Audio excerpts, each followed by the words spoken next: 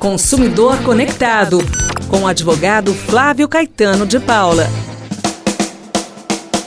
Como hoje é segunda-feira, dia de receber Dr. Flávio Caetano para nos orientar com os nossos direitos de cidadãos. Coisa boa, né? Sempre bom aprender na vida, né, minha riquezinha? Todas as situações tem o seu aprendizado.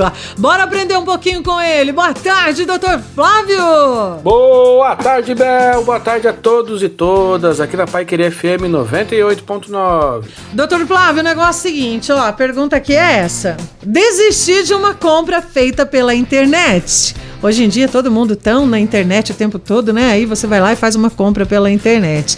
Desistir de uma compra feita pela internet. O que devem me devolver financeiramente, Dr. Flávio?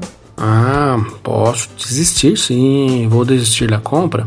Eu tenho regras para isso, né? Então comprei fora do estabelecimento comercial, né? Comprei pela internet. Chegou o produto, né? Eu abro preservando a embalagem para que depois possa ser vendido adequadamente para terceiro esse produto. E vou comunicar ao vendedor em até 7 dias da minha compra. Então eu tenho um prazo de reflexão para ficar ou não com o produto em até 7 dias.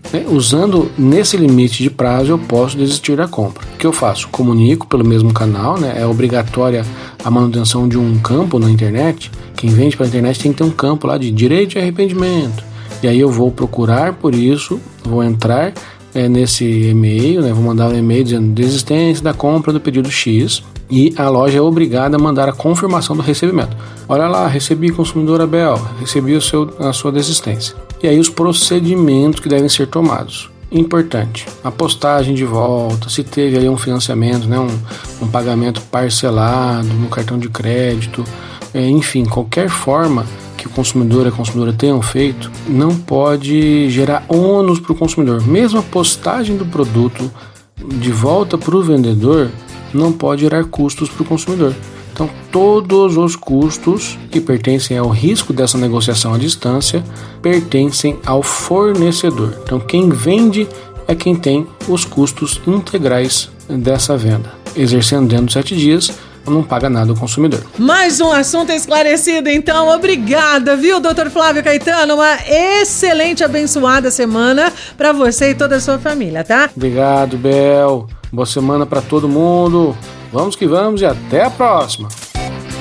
Consumidor Conectado, com o advogado Flávio Caetano de Paula.